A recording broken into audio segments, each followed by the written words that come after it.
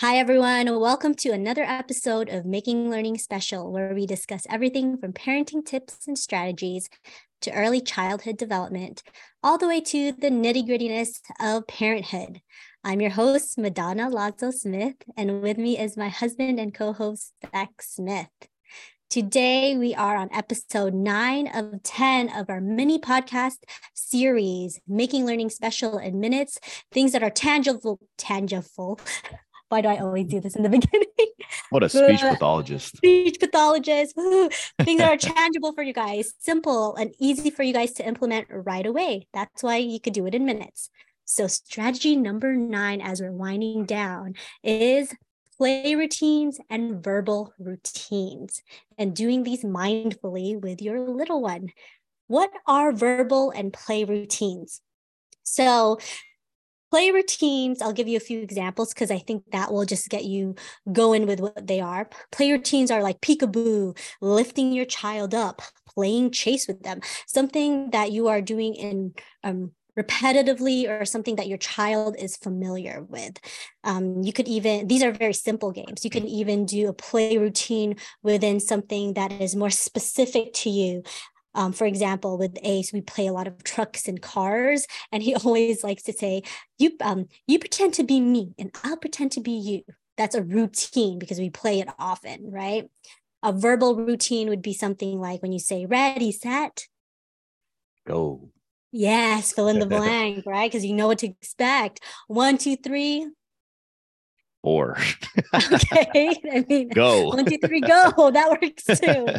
Or even phrases in a song, a nursery rhyme, or in a movie. I have this cute little client that loves, Disney movies or Toy Story. And he does, when mom says to infinity and he says Beyond. beyond. Man, I'm like a child in Exactly. this episode. What's going on here? Great example of Look, that. and this is normal stuff, right? This is things that people do every day, or at least should be doing every day with their children. But this episode, the importance of this is to make it top of mind and be aware that what you're doing is it's very important, but it's about the intent behind it is kind of what you're telling us here, right? Because I think everybody for the most part does the fill in the blanks and the repeat after me's and all that stuff like that. Ready, set, go, like you're talking about. I just don't think that most people understand what is happening behind those things and how important it is Exactly. to And their that's what we're here to their for. development. Yeah, exactly. Yes. So it's about going forward. Now it's not about just necessarily playing with the children, but playing with them and understanding what actually is the outcome of of the play. So yeah, it's just now we have an intent behind what, like why we're doing what. Yes, and I'm going to give you guys the rationale why we want to do verbal and play routines. And if you're not doing this with your child, now is your chance to start them. So the repetition is really great for them. It's helpful for their development, vocabulary development, and they know what to expect because what's a routine? It's something that you do repetitively and you know what to expect. You know what happens before, you know what happens after. It gives them that extra practice and they build that confidence because they know exactly what you are expecting of them. And they know, oh, I know this word, or I could fill in this blank. And afterwards, what happens after you've done these verbal and play routines, however many times, over and over again, is you can slowly back away from them and see your child take more of the front seat and see them be more independent with these play routines. And that's how you expand their language. And I love how Zach mentioned, well, we fill in the blank, you pause and you wait. See how we're kind of combining some of the strategies we've talked about in this mini series, and even in the rest of our series about pausing and waiting. You're combining that with these verbal and play routines to really level up your child's development and level up your parenting toolbox, really. Give Yeah, me a for sure, second. for sure. I just think it's good when we talk about certain things that people do on a day-to-day basis, but you reinforce it by just teaching them why you're doing it. I think that's very important because that's kind of what I do with my coaching approach as well. It's like, don't just do it because somebody says do it. Understand why, because when you understand why, it just reinforces it that to that much higher degree. And you can actually Exactly. purposely practice that or put it into play because I know exactly why I'm doing it versus just letting it come naturally. Naturally is awesome, but at least in my opinion, if you want your kid to excel beyond what they would normally do. You got to intentfully do these things more and more and more. I mean, look, if we're putting routines and patterns, for kids together, I mean, dude, it's the right thing to do. I'll just put it like that, right? Because as adults, what do? The most productive people have routines. They have patterns. They adopt productive behaviors. So why not start early with your children as well? I mean, that's what I think about. What I'm getting out of this is we play with them anyways, but if we can put intent behind it, we can help them become that much better, that much sooner. If adults do it, why not kids? I'm Yeah, of the mind that exactly. it's never too early to start anything with the child. They might Oh not be no, ready, but guess definitely. what? It's You're never never too ready. early. It's never Yeah. too early because you can't be ready. Maybe some people might, oh, that's too much. Or they can't handle that. I'm like, well, look, nobody can handle anything before they did. You have to force something before it becomes second nature. That's the way education works. That's the way learning works, right? You're not going to know. You have to be ignorant before you're educated. You have to suck before you're good. Mm-hmm. And that's just the way that it works, man. So if adults are putting behaviors and routines together, let's do so with our kids, man. So I like this. It's almost common sense and comes naturally for most. But again, I know I sound like a broken record. Understanding what it's doing for them and being intentful about it is just going to make it that much more effective.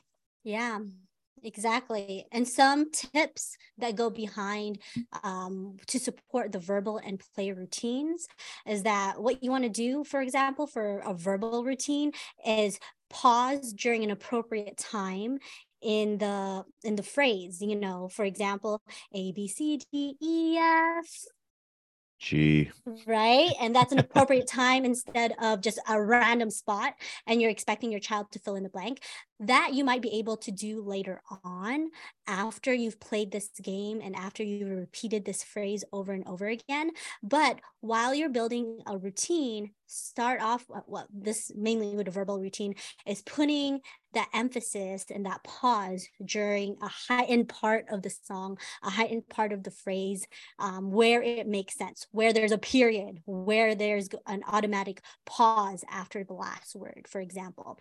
Another tip is that you want to make sure you're leaning in, and this is called the expectant look, where you're leaning in, maybe you put your hand out, you're giving all these nonverbal language to your child so they know that it's their turn to say or do something, right? It makes it even that much more obvious for them. And then another tip for you guys and for this routine is that you need that repetition. Don't think that you've done it maybe 3 times, 4 times, and your child's going to pick up on it. Think of it that this is something that you're going to be doing often. And Zach did mention that it's never too early to teach your child something. Your child can literally be a baby and you can start a play routine with them and they don't necessarily have to respond back yet. But as they're getting older, after maybe a few months even, kids do this when they are even as young as like 7, 8 months. You're singing a song with them or you say Pika, and then they tend to like pretend to like slap their Pikachu. face or they do an action where you know that they know what to expect next. That's the routine right there. Yeah.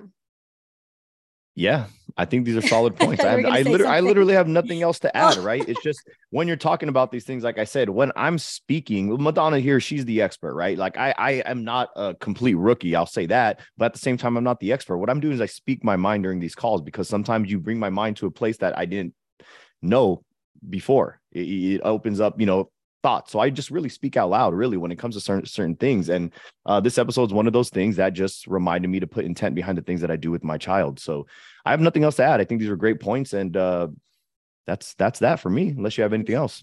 Yeah, no, I would like to mention to you guys to reference podcast episode number 18, because we did talk more in depth about maximizing your little one's daily routine activities. And that really just goes hand in hand with this mini series that we're having. So there you guys have it. There's a lot of power in verbal and play routines, especially when you're doing it strategically and mindfully. And this is strategy number 9 of 10 in our mini podcast episode. Remember, guys, if you found value in this episode, share it with your spouse, with family, friends, coworkers, and drop us a 5-star review on Apple Podcasts, Spotify, and whatever platform you're tuning into. We'll see you guys on our next episode.